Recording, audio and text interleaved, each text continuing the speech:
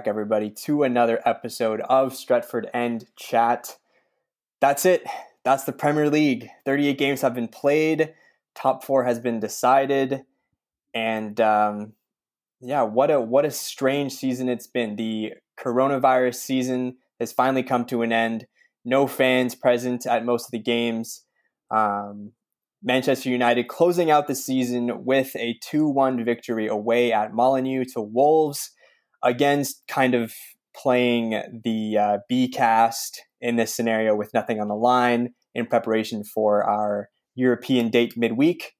And I don't know. It was just a comfortable win. Not much to say for this game. I think Chris, we're just going to be talking about mostly our Premier League team of the seasons and a couple of awards that we want to give out, and maybe then sort of go into a preview for the Europa League final.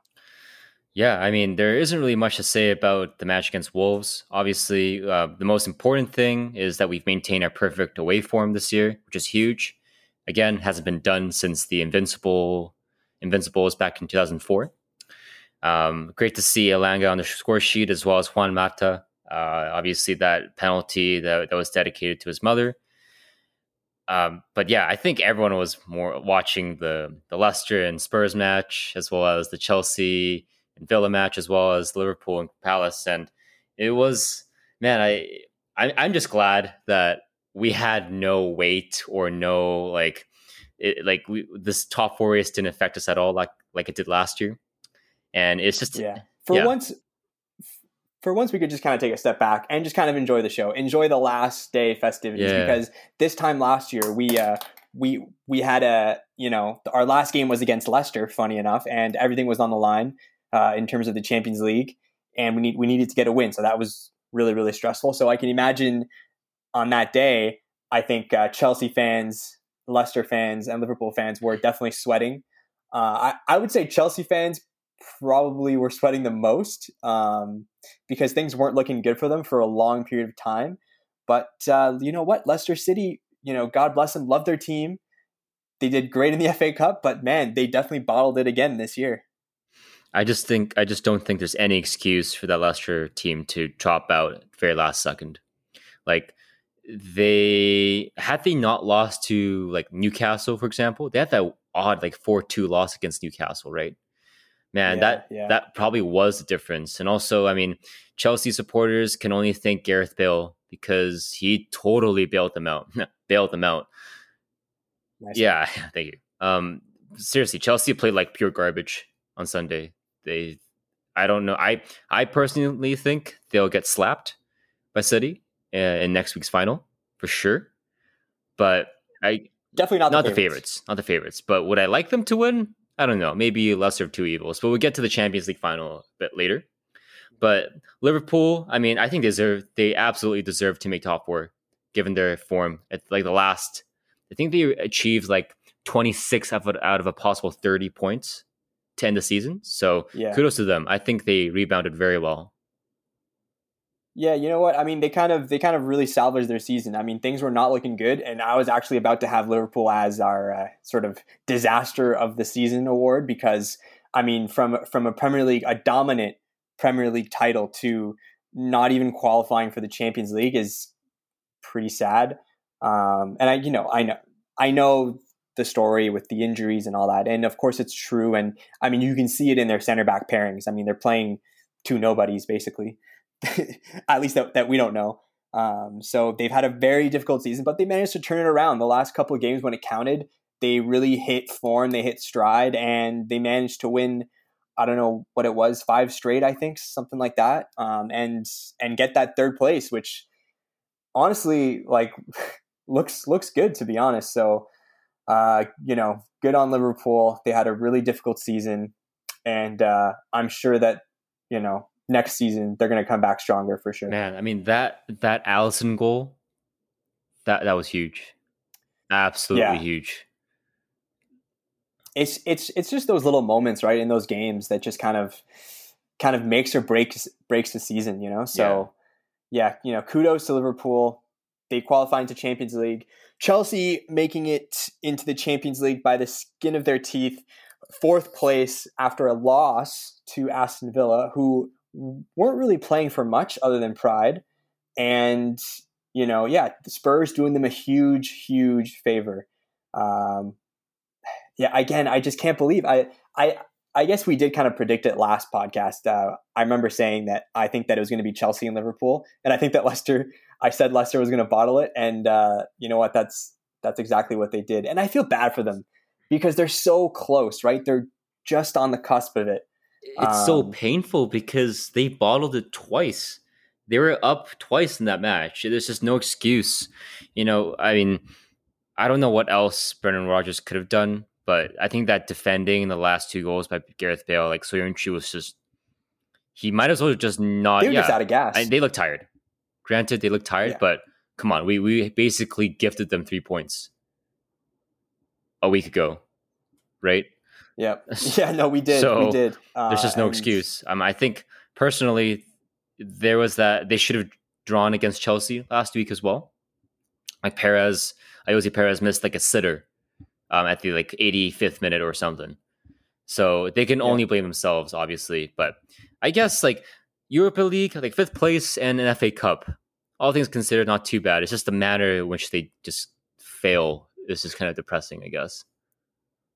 Yeah, it's just that Champions League football that you always strive for. And they spent a lot of time in the top 4. I'm not 100% certain, but I think it was something like 240 days in the top 4. And they just slip out on the last day. I mean, that's got to hurt. But once again, it stings a little less when you have another trophy in your cabinet and some good memories on top of that. So fair play to Leicester. They're in Europe next season, which is always great for their club. So all in all, not a terrible season for them. So that settles the top 4. Manchester City, Manchester United, Liverpool, Chelsea all qualify. The bottom 3, that's been decided. We won't be seeing Fulham. We won't be seeing West Brom or Sheffield next season. I believe, I'm not 100% sure on the teams that we will be seeing, or I think there's 2 confirmed. There's Norwich and Watford. I'm actually a huge fan of the Cycling GK's vlogs. That's going to be huge. I hope that the Premier League lets him vlog those sort of game day, and if he plays, lets him put a GoPro in net, because I know that he had to come to an agreement with the EFL because that's Premier League property. So fingers crossed for that. That's going to be huge for the YouTube game. And I think we're waiting on the playoff final, which is between Swansea City and Brentford. Come on, Brentford. I believe. Do you even know who I don't they know, are? but I don't want to make the trip to Wales, so let's just True. Good looks. Yeah. So that's going to be next season. So we look forward to that. So the season being wrapped up, we kind of teased last week that me and Chris would kind of go over our Premier League team of the season. There's been a bunch of lists. All the pundits have already had their Premier League team of the seasons out. So I think there's more or less a general consensus with a lot of these players. I don't think that there's lots of disparity. Maybe it gets a little bit more interesting in the midfield and front 3. So we're going to get into it here. We got a 4-3-3, and I think we're just going to go goalie and then defenders, midfield, front 3. So I'll start with who I got in net, and I gave this to drumroll, Emi Martinez, the Aston Villa goalkeeper. And honestly, Aston Villa was tough because they had a really, really solid first half of the season, and it kind of tailed off towards the end. So when you're picking a player of the season, it's very difficult to, pick a player of the season, and they kind of tailed off towards the end, right? But I just think that, signing from Arsenal, he just came in and started the season really, really well. He was a huge part of Aston Villa's success. He had some amazing saves, and in terms of the Golden Glove race, I know he lost out to Ederson and Mendy as well, but still 15 clean sheets for an Aston Villa team is pretty good. So big ups, Emi Martinez. Yeah, for me, I went with Ederson. I don't think it was. I mean, it's not a controversial choice by any means, but I think given Ederson's so important to how City play as well, like working for the back, and I think it's just generally been solid all season. Obviously, many clean sheets, so I just went with Ederson in this case. Yeah, for sure. Not yet. 19 clean Yeah, sheets, Golden Glove winner. Can't go wrong with that. Premier League champions. I mean, that's like a. I just kind of want to spice it up a little bit and just give Emi Martinez some love because he deserved it this season. Okay, moving on to our back four. So I'm going to start at left back. And I think this is a pretty big consensus here. I think across everybody, pundits, whoever, I think everyone can agree here that the consensus left back is, and I think me and you agree here, Chris, is Luke Shaw.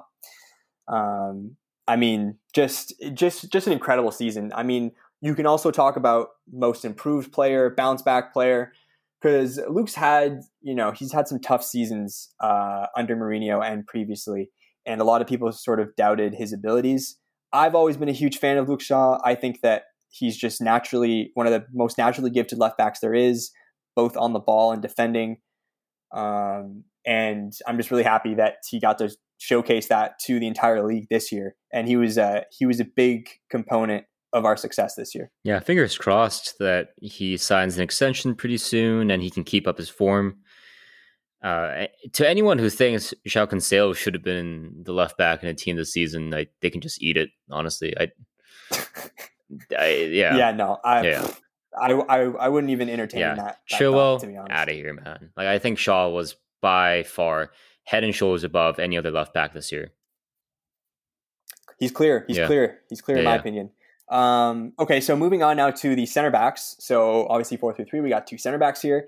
So I went with Ruben Diaz, which again was a huge consensus with everybody, and maybe more controversial, Harry Maguire. And yeah, you can say that we're a little biased given that we're Manchester United fans.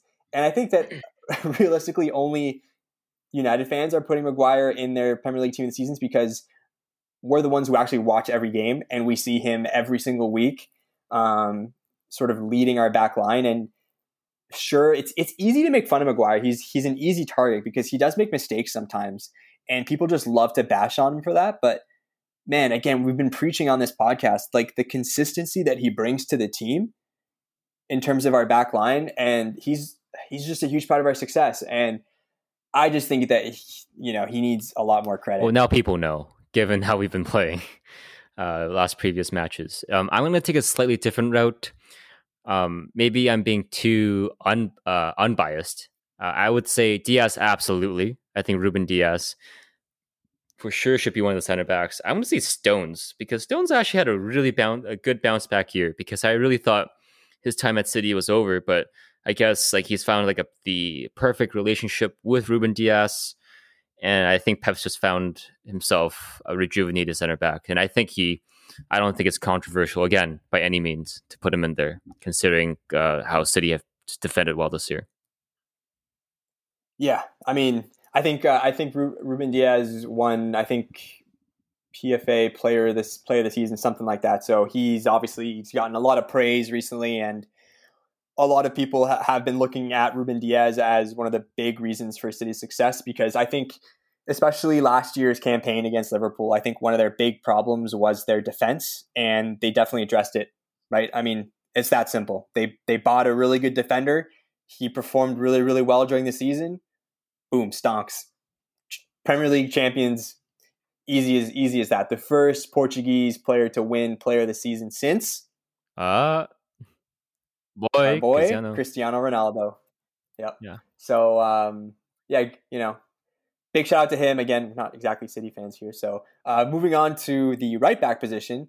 For me, actually, here, honestly, I don't really have one. I think you can just give it to either Kyle Walker or João Cancelo. You can give it to Soufal as well. Soufal from West Ham. Soufal had a good season as well. Yeah, I saw Gary Neville put him in his team of the season.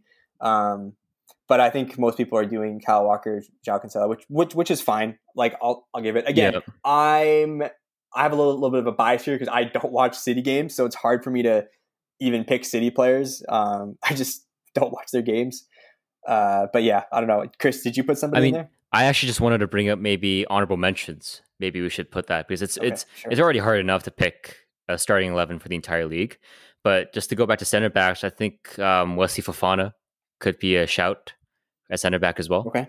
And then Yep. right back, Yeah, yeah, yeah. as we mentioned, other Kyle Walker and whoever we just mentioned. Yeah, there's lots of solid players. Like I think even if you want to talk about honorable mentions, I would probably bring up Reece James. I think Yeah, he's solid. I just really rate him. I think he's solid. He's consistent. Again, I'm a big fan of consistent defenders that kind of show up week in, week out. You know what you're going to get. I think Reece James defensively, he's a beast. He's got pace, strong on the ball. He's kind of got it all, right? So, yeah. But again, I think most people are giving it to João Cancelo and Kyle Walker. So now we're getting on to the a little bit more juicy part here. We have the midfield three, where there's been some differences in opinions. Should I start this time? Some hot takes here and there. Yeah. Well, why don't you start us off? Should I say all three at the beginning or one at a time? How should we do this? How about we go one at a time? Let's really savor this one. I'm sure there's going to be maybe a little. I think there will be some overlaps. Obviously, we're both going to choose Bruno, and obviously he deserves to be in the team of the season. I think he broke Frank's Fat Frank's record for goals and assists. Well deserved. Yeah. And I think this is not a debate either. I mean, Kevin De Bruyne, right? I mean, he's pure class. I think he's the best. I've seen him left out. You left him out. Okay, very interesting. No. I put him in. But I've seen him left out from a lot of team seasons. And yeah, because I think so. This season he had some injuries and he was in and out of the squad, so he didn't necessarily put those dominating seasons that he did. I mean, I think was it just last year where he was player of the season? I think he was. Right. So, I mean, compared to that, it was a bit of a decline. But again, like if Kevin De Bruyne is just flat out the best player in the Premier League. So it doesn't make sense to not put him in your team of the season, regardless if he had a little bit of a dip. Because he has just such high standards. Dip in quotation marks by his standards, right? I know for him, it's still, I don't know how many, I think he had 12 assists. And he still contributed goal wise. So not the worst season whatsoever. Yeah. So but you're right. I'll lock in for us. Yeah, is Bruno Fernandes, Kevin De Bruyne, and sure. I think my third, I'm going to choose Ilkay Gundogan. I think he had an insane stretch of matches when Kevin De Bruyne was injured, but I think he should still get recognized for his efforts because I think he was instrumental when City went on that unbeaten streak, right? So I think Gundogan has his place, but I think that third spot is definitely controversial.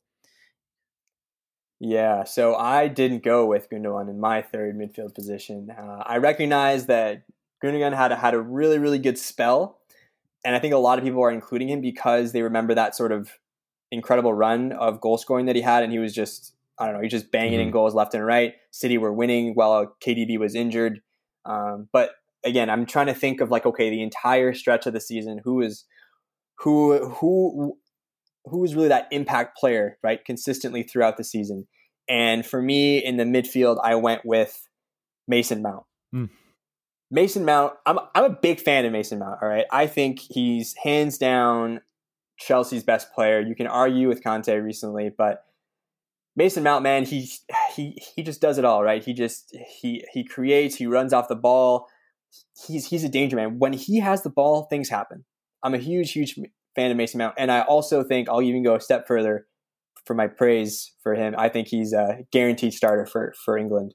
I think he's one of the first names on the team sheet. Yeah. So, Mason Mount for me.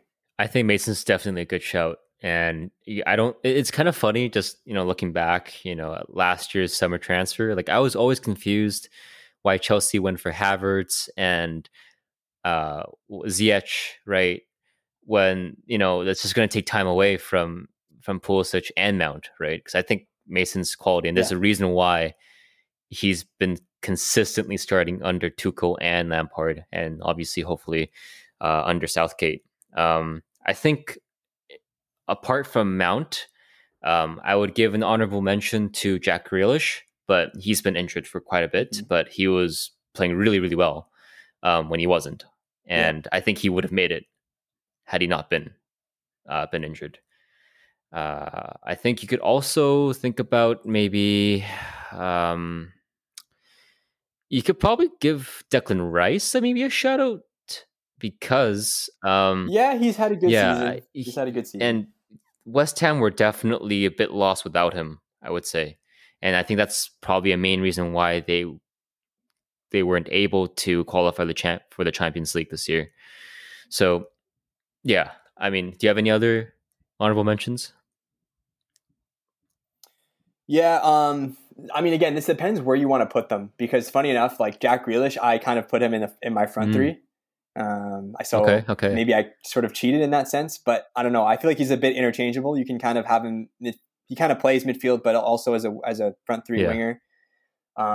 Also, I would put Phil Foden in that category, like Jack Grealish, where he kind of floats in and around midfield, but also front Yeah, yeah. three. So you might have him in your front three, you might not, but um, yeah, Phil Foden's a great shout as well. He had a tremendous season, and he's a breakout star player for City this year. Yeah, I had him as So a yeah, honorable mention in my front three, but we'll get to the front three. Uh, yeah. So front three now. I'll kick it off. I think right down the middle, there's a consensus here from everybody. You're crazy if you don't put this guy number one striker. It is none other than the Premier League Golden Boot winner and Premier League, like they even had a trophy for most assists, playmaker, Timo oh, Harry oh, Kane. shit, I was going to say Olivier Giroud. Harry Kane. I mean, he's had a unreal season. I mean, just numbers wise, and I think he just found a different element to his game, and he just I don't know. He just found a way to be even more of a threat to teams, right? Dropping back in, being that playmaker, but still being so incredibly lethal in front of goals, right? When Harry Kane has the box in or has the ball in and around the box, I mean that's just it's danger. It's alarm bells for Premier League defenders. So out and out Harry Kane, striker, 100%. I don't have much to add on that. Yeah. Any honorable mentions For a then striker? for that A striker striker position? position. Okay. Maybe had Dominic Calvert-Lewin actually kept up his form, maybe he could have made it. That's what I could. But it's like I think it's impossible to replace anyone as striker. To be honest, there really isn't anyone. Yeah, I mean, I think Kane was head and shoulders Yeah, above yeah, everyone. I think it's clear as day. Yeah, Calvert Lewin. People point to yeah. him, but again, I'm not a big Calvert Lewin fan. I think he does like intangibles really well, like winning headers and holding up the ball, but nothing too special for me, to be Yeah, there honest. really isn't anyone that can actually come close to replace Harry Kane. But I think it's the wingers that are very, very, uh, very contentious in terms of debate. And for me, Yeah, we'll start with the left wing, and I'm going to go with Heung-min Son. It's a bit of bias because I'm also Korean, but I think Son and Kane have just been, despite their contributions going forward, Spurs were so garbage with their back line. They still they qualified for the Europa Conference League. It's crazy how you have a player like Harry Kane who's assisted the most and scored the most, and you're still way behind everyone else.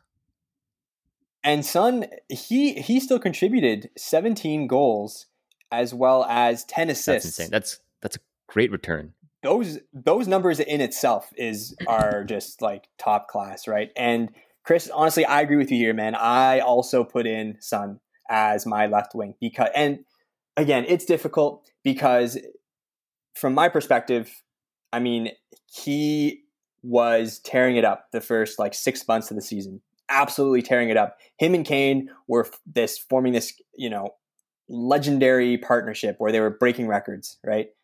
They were on an unbelievable pace. But Son, as Tottenham's troubles sort of started to unravel, Son contributed less and less, and he had a bit of a quieter second half to the season. But just with the numbers that he put up, regardless of that, um, I have to include him. You just have to, honestly. Yeah. The Son Kane partnership, the duo, I had to respect that, and I had to throw it in my team of the season. So yeah, that leaves us to our final, position here in the team this season, the right wing position, and there's lots of debate with who you can put. I kind of teased what I said earlier. I put Jack Grealish in there. Again, kind of same story as Son. I mean, just like Aston Villa, a crazy good start to the season. Did really, really well, sort of tailed off towards the end of the season because of injuries, unfortunately. But I mean, Jack Grealish was just sensational. I mean, he lifted that entire Aston Villa team, right? And when a player does that, when that player lifts the team and makes everybody around them better, for me, that's just a sign of just a really, really talented player. So I couldn't leave him out this year. Yeah. For me, I went with Mo Salah. I think Mo had actually a really good season, to be honest. He was close to the Golden Boot. He was just behind Kane. But even though I think his performance have stayed consistent, it's just that Liverpool's as a whole, they've just underperformed so much this year. But of Liverpool's famous front three, Salah's the only player that's actually kept up his form. Firmino's just gone down to the gutter. Mane, not so great this year as well. And I think in a considering this is his down year of close to 20 goals, I think Mo Salah should definitely be in the side. Yeah, no, that's fair. No real complaints there. I mean, yeah, you're right. He did contribute a lot. Just one goal shy of the Golden Boot, and Harry Kane obviously scoring on the final day kind of made it so that it was his. Salah had 22 goals. That's nothing to be, sad about. I mean, great season for him. And so that about wraps it up for our Premier League team of the seasons. We have a couple categories here that we're actually going to go through, starting with our Premier League player of the season. And I can see here that we actually have the same player. I mean, there's really no one else. It's the one and only Harry Kane, once again. You really just can't, I know that a lot of people gave it to Ruben Diaz, and that's great. Giving it to a defender, that's rare. It's rare that a defender gets player of the season in the Premier League because it's so much easier to give it to the one with all the stats, the goals, the assists, like we're doing now. But again, from my point of view, I didn't really watch a lot of City's games, so it's hard for me to give it to Ruben Diaz. I acknowledge that he's been unreal, but Harry Kane, just again, there's levels here, and the numbers that he put up, the assists, the playmaking. Without Harry Kane, I think Tottenham would have been in a really, really bad position this year. Yeah, the thing with Ruben Diaz as well, I think he's had almost Van Dijk impact for City. And I don't think it's a bad take. And I think there's a lot of people who've just been so inspired by Ruben Diaz. And I mean, he's talented, man. I like watching him in the Champions League semifinals. It's impressive what he's done. He shut down Neymar and Mbappe. So kudos to him. Yeah. And he's only 24, so it's not like he's even near his prime too. It just feels bad to see City play so well. It's just yeah. And again, I don't really watch a lot of their games, so it's hard for me to do that. And he's getting a lot of plaudits already, so we'll give it to Kane this year. He deserves it as well.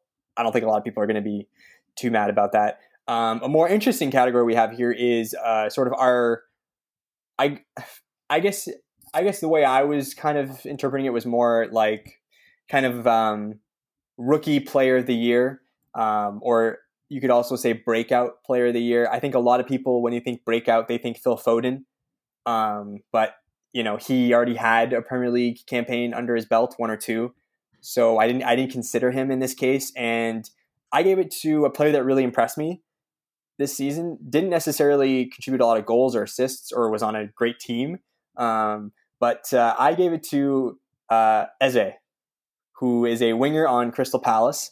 Very, very young. And this was his Premier League sort of rookie season. And I think he contributed something like 6 goals, 4 assists, something like that. But man, he's a player. Let me tell you, he's a really, really good player. And I wouldn't be surprised if in the next 2-3 years he gets a move to one of the big four, probably Arsenal, honestly. Yeah, it seems likely. I mean, breakout. I actually still gave it to Ruben Diaz instead because I couldn't give it to because I already gave Harry Kane. It is his Yeah, rookie season. It is, so it counts. And by breakout as well, I interpreted that as it doesn't necessarily have to be a rookie season because you can say Lucas had his breakout year, right? This is like True. This is like the year that we've all been waiting for. I never thought I'd see the day, but it happened. So I think you could probably give him a shout out as well. Yeah, I mean, but again, it's got to be Diaz for me. For sure. Okay, and now we have surprise of the season. I think we kind of agree on this one. I think the team that kind of exceeded expectations going into it was West Ham. I mean, very, very solid year, finishing 6th place, Europa League, after sort of a miserable season last year. I forget exactly where they finished, but I think they were sort of on the ropes. David Moyes was trying to save them from relegation. They had some financial troubles with the owners. Things weren't looking good. But this season they've been a revelation. I mean, Declan Rice was a huge part of that. They also took on loan one of our boys, Jesse Lingard, and he was just banging in goals for them like he was prime Messi or something. So yeah, big ups to West Ham. Honestly, man, I feel like West Ham should have made Champions League. Like they had such an easy schedule. Because I remember a few weeks ago just looking at like every club's like remaining fixtures, right? And I totally thought like, man, West Ham, like they should be getting in, and they've drawn and they've lost points. So yeah, they did sort of dip towards the end of the season, but like we did as well, right? I mean, it's just all about ups and downs. Yeah, but the difference is we played 4 matches in like 8 days or something like that. So we kind of have, and we played our B team exactly. twice. Played our B team twice. For me, I think I would also mention Leeds as a candidate for a surprise because personally, I thought the way that Bielsa played, it wasn't going to fare well in the Premier League. But they finished mid-table. I think top half of the table, like ninth, ahead of Arsenal. Or they had their last 5 games, 4 wins, 1 loss. I think that I would say that's a surprise because I thought they'd be kind of near the bottom as well. But kudos to them. Yeah, I mean, Leeds was a funny one because it's rare that you hear about a team that's being promoted, and people were actually praising them, saying that the way Leeds play and their manager, they could finish high up, like top half of the table, because Bielsa just commands a lot of respect and they play some really, really attractive football. But then you're right. A lot of people were saying, well, the downside is that now they're playing against these top Premier League teams. They're going to get exposed. They're going to have to change the way they play. But to their credit, they never really did. If you wanted a shootout with them, they were willing to take you head on. And honestly, that's just great for the league. They just play some really, really entertaining stuff. And it was fantastic to watch them play. And I still remember that first game of the season against Liverpool, that 4-3 loss. But man, what a game that was. And that was just a precursor to what we were going to witness with Leeds United. So big ups Leeds. I mean, they had such an impressive victory against City as well. Despite we even though we trashed them 6-2 earlier this year, or I mean last year, I don't even think they played that poorly going forward because they were still threatening quite a bit. They had their chances. Yeah, they were threatening. They just had those mistakes in the middle of the field. They just like their 2 pivots weren't really covering up the spaces that we were attacking. So they just left some gaping holes. But that's neither here or there. Moving on to our last category now for our sort of Premier League awards, if you want to call it, disaster of the season. And disaster is a little bit of a strong word here because I don't think there's necessarily a ton of disasters. But maybe some disappointments or didn't quite exceed expectations. I think Liverpool was going to be a shout in this until they just miraculously recovered and got Champions League. But I gave it to the mighty Arsenal, the Gunners, finishing in 8th place once again this season. No Europe for the first time in 25 years. I mean, Arsenal had a roller coaster of a season. Mostly downs, though. They started the season off really, really poorly. Let's be honest, guys. It was fun to watch them crash and burn live on Arsenal Fan TV a lot of the times. Great content, very entertaining. But yeah, man. I mean, things with Arteta didn't really work out. I mean, a lot of Arsenal fans, especially at the end of last season, were actually more optimistic about Arteta and Arsenal and their vision and their way of playing than they were about United. And that just didn't work out this year. Yeah, remember when Ian Wright said, if what was it?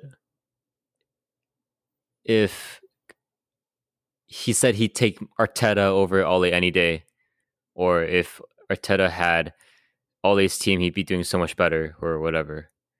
I don't know. It's something like that, and it feels good, man, for Ole to be vindicated. Like, of all the managers that were hired based upon the players' previous experiences, so I'm talking about Lampard, Arteta, and Ole. Ole has just outclassed them. Like, for now, yeah. There's Arteta's still sort of in the race, and he's going to get another year. It looks like so. Good. I mean, Arteta hasn't shown anything to deserve to stay, in my opinion. It's just, I think he's lost the dressing room, to be honest. Honestly, they need to start from scratch, like ground zero at this point. Like, there's just so many things that are going wrong. Like, so many players who don't deserve to play for Arsenal. The coaching staff is shambles, and the ownership, I can't really change the ownership. I don't think it'll change anyway. Yeah, it'll be interesting to see where they go next year. But yeah, so that's my disaster this season. Yeah. Did you have anybody else in mind? I mean, my first choice was Arsenal too, but for the sake of conversation, I mean, it doesn't get any worse than Sheffield. I think they were winless in their first 15 matches. That's pretty disastrous, if you tell me. Big yikes. Also, shout out to Fulham. I mean, I feel like every time they go up and they get promoted into the Premier League, they go straight back down. I don't know what it is, but they always seem to do that. I feel kind of bad for Scott Parker, but I actually really like Fulham, and I partly because I really admire the Craven Cottage Stadium. I think it's one of the cooler stadiums to look at, to be honest. But that's basically it. Yeah, for sure. They've done nothing to warrant to stay in the Premier League with how they played. Yeah. Oh, actually, honorable mention. I'm gonna say Everton. Because at the beginning of the year, they were obviously like flying. They were, playing extremely well, but they just died off quite a bit. Especially with that squad and then the manager like Ancelotti. That's a little bit surprising. I haven't really heard much from them. Yeah, with James and Richarlison, some good players in there, but like you're right, they kind of just tailed off. And honestly, when I think of Everton, I don't really have any emotions. Like, they're kind of just plain to me. I don't know. They finished 10th, which is honestly kind of a drop off and not a good season. It is, given their squad, because they have great players. Sigurdsson, right?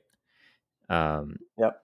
Ben Godfrey is great. Sort of an up and coming player as well. Pickford's not bad. He's just a little crazy, but there are way worse keepers for sure.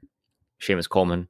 So yeah, with a manager like Carlo, they should be doing better. I think they should be in the top 6, in my opinion. Agree. Well, top 6 maybe not, but yeah, like definitely, I give them top 8. I mean, I'm telling you, man, top 8 is competitive these days. It is competitive. There's lots of teams in and around fighting, like we saw this season. I don't consider Spurs or Arsenal a top 6 anyway, so I consider Leicester above them anyway. You just had to sneak that in there. Okay, so that's going to do it for really the Premier League this season. That is the 2020-2021 Premier League season. Congratulations to Manchester City for winning yet another Premier League title. Sigh. Hopefully that changes next year. I hope that we're more competitive next year. I hope that we make some additions to the squad in the summer. The rumors are going to be flying, but we're not going to talk about that yet. Right now for us, our focus now shifts to midweek May 26th, Gdansk, Poland, Europa League final against Villarreal. Chris, give me some preliminary thoughts going into the game. What are we feeling? I'm not feeling too confident with Bailly Lindelof. I'll be quite honest with you. Okay, nice. Good start. I mean, Maguire, he's not playing. I don't think he's ready. Oh yeah, he's out. Yeah, he's out. And on the bright side, it doesn't matter if we lose. To be honest. Oh, I mean, I would prefer us to win because we'll be in pot one of the Champions League. Should we win the Europa League, right? That's a big one.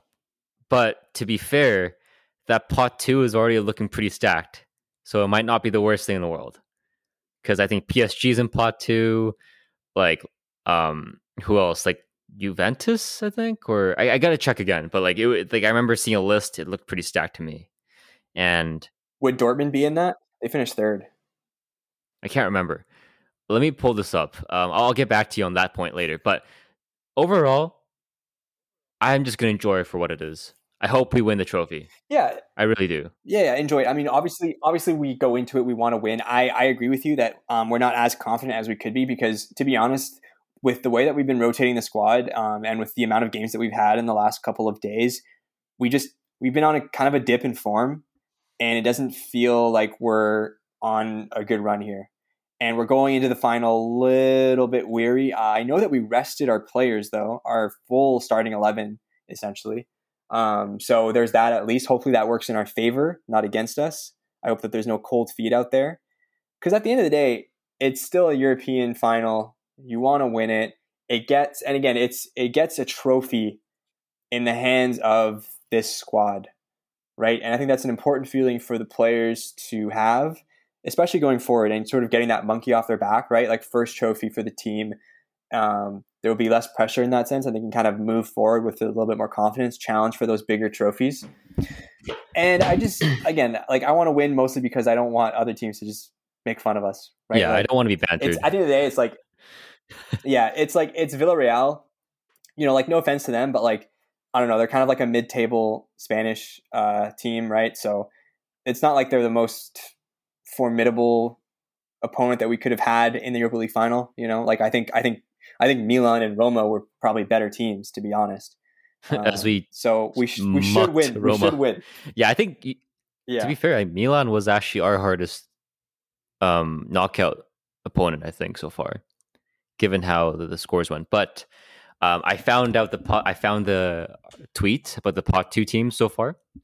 So it's Man United, Real Madrid, Barcelona, Juventus, PSG, Liverpool, Sevilla, Dortmund, Porto, Ajax, and RB Leipzig. So that's in pot two. Yikes! Again, not the end of the world, but come on, I want to play the best teams. Okay, I don't want to think like that. I mean, we did this year, right? We did this year. We had the toughest. But hey, I think that's really good experience. It's going to come in handy for us, to be honest with you. It's just yeah, again, because it just sets that standard. Yeah. Like I said, I think one of the big themes this year was that we weren't there yet. You know what I mean? As a team, we weren't world beaters. We weren't on the level of City. We weren't on the level of a Bayern Munich. I don't think PSG was that great, but you know, like we weren't there. You know what I mean? And if we want to win the Premier League, the Champions League, things like that, we still need to kick it up a notch. And I think Ole even said it in one of his pressers. He said that if we want to reach those levels, we need to improve the squad, right? We need to add to this squad. So we're not going to find it internally. I think the team has done a really good job at playing at their potential, something that we haven't done in a lot of recent years. I think we've gotten the best out of a lot of our players, but you know, now's the time to strengthen the squad, right? From a position of strength. Okay. 2 years back to back in the Champions League.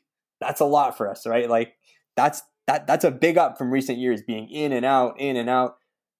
I think that's, again, consistency. Big theme this podcast here, consistency. If you're in the Champions League every year, it's easier for you to build your squad out for attaining those levels. So I think this season, this is a perfect season for us to, again, I've crossed my fingers. I'm praying every night, but we need to bring in 2 or 3 players to improve the squad for sure. Yeah. I want to touch on on transfers, but maybe we'll just do a quick predictions of the Europa League final. I'm gonna say it's a 2-1 victory.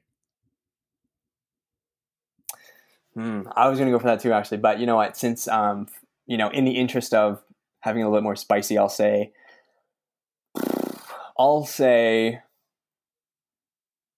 mm, 3-0.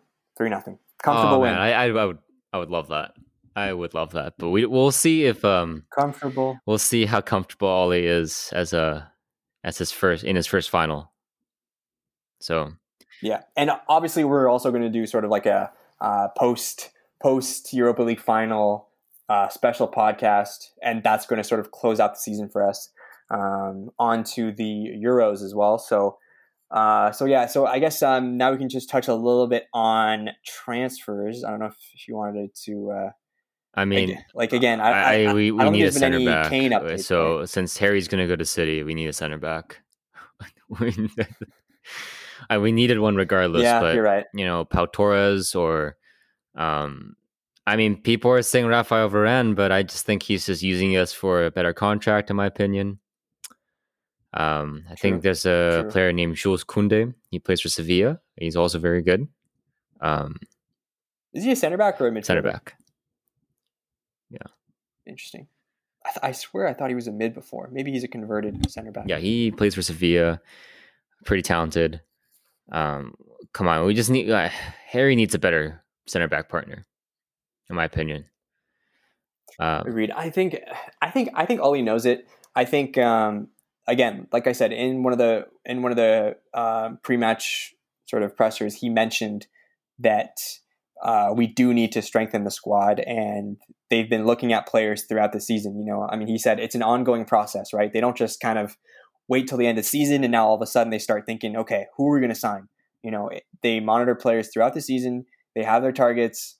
They say to the board, this is what we're looking at, and they kind of figure out where they can maneuver in and amongst those transfer targets. So I have confidence. I hope that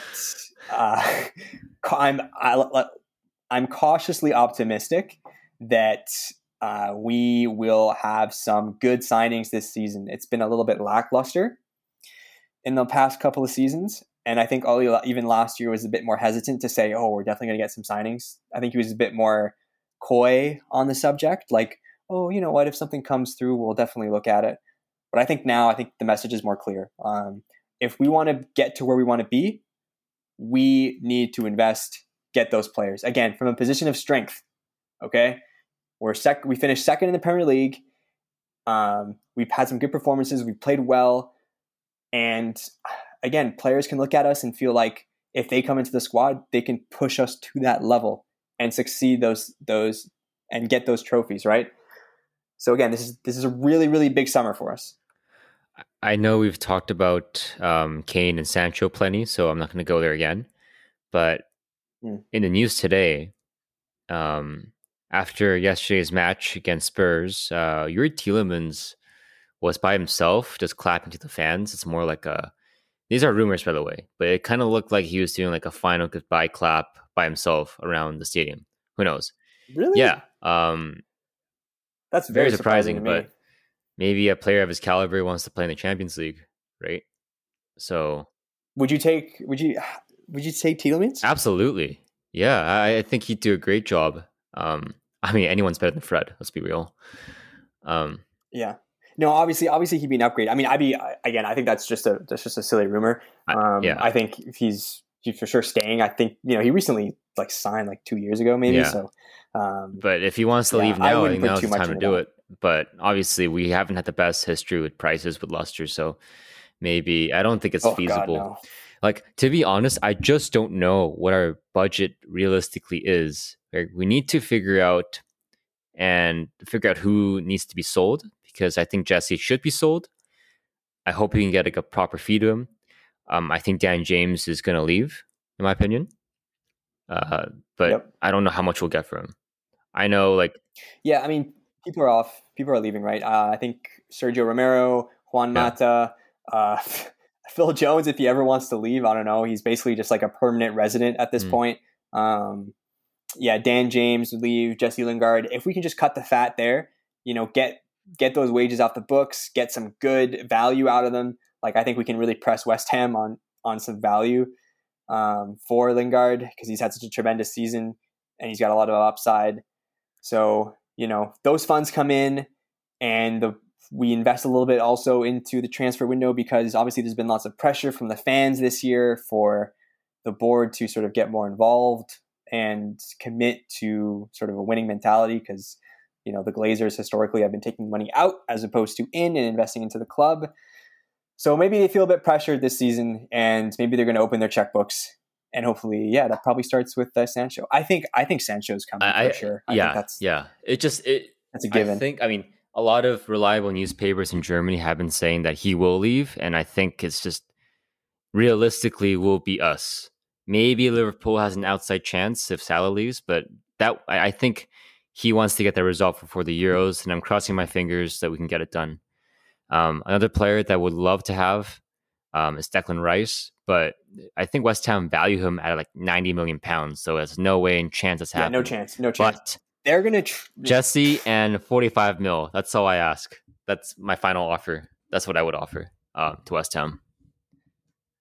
Yeah, like a player swap and some cash, although you don't really see it ever, is sort of like a easier pill to swallow. Trust me, I've played FIFA Manager all the time, so I know how this works. Yeah, works like that in that scenario for sure. But I don't think West Ham's going to let go of Declan Rice anytime soon. I think he's like their golden boy basically. So he might even turn out to be like a West Ham lifer, to be honest. The way that they really love Declan Rice, I think he might want to leave. But he probably wants to play Champions League football. We'll see. I mean, what player doesn't, right? So. But who knows? A lot of transfer window business to be decided either before the Euros, during the Euros, after. Who knows? Do you think Harry's already decided where he wants to go? I think it's already been done. I don't think he's decided. I think the way Harry, and again, we don't know the guy, but I think the way he's going to go about it is he's going to listen. He's going to listen to the three teams that want him, which I think are Chelsea, City, and United. Right? They're just all going to. I feel like this is like an NBA type thing, right? Where like a player visits and they sort of pitch him. Right? They have like this PowerPoint presentation. This is what you can do here, and they just give him the tour and everything. So I think he's going to hear out the clubs, but I think he's going to ultimately decide before the Euros because he wants that. Again, he's very committed to the national team, so he doesn't want any distractions.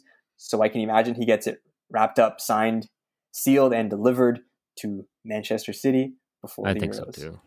I mean, the way that City have handled Aguero's departure, it just makes they're shining the seat, they're cleaning up everything, they're clearing out Sergio's locker just for Harry. Yeah, let's just I'm telling you, man, it's written in the stars. Haaland 2022. All right, that's what we should be focused on. Haaland for sure. And on that note, we're going to probably end it there. It feels like we're always ending it on Haaland and Sancho. So, so that's going to do it for us for this episode. Again, Premier League season in the books. We move to the Europa League final, and then that does it for our season. We're going to be back with another episode breaking down that game as well. You can probably expect that, Thursday or even on the weekend, maybe. Who knows? And that's going to do it for us. If you haven't already, please do follow us on Twitter once again at Stretford Chat. That's going to do it for me. All right. See you soon. Cheers.